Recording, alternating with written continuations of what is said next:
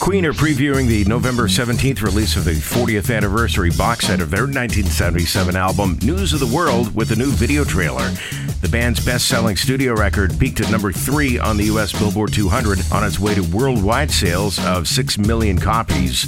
It's the album that featured singles like We Will Rock You, We Are the Champions, Spread Your Wings, and It's Late. You can check out that preview video on my blog at y108.ca.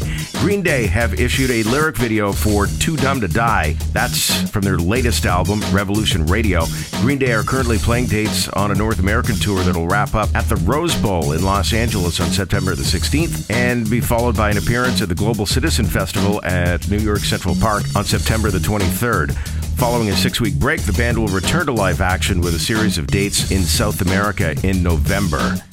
And Metallica's anti-war anthem 1 is the subject of a disco makeover mashup with Gloria Gaynor's I Will Survive, James Hetfield's Pleas for a Blessed Departure from Life, married to a song that's all about the opposite. It makes for an interesting mix, that's for sure. The video mixes the original 1 footage with clips of people dancing, including disco highlights from Saturday Night Fever, Mork and Mindy, Soul Train, and more. Check out the videos and more on these stories on my Rock Headlines blog at y108.ca.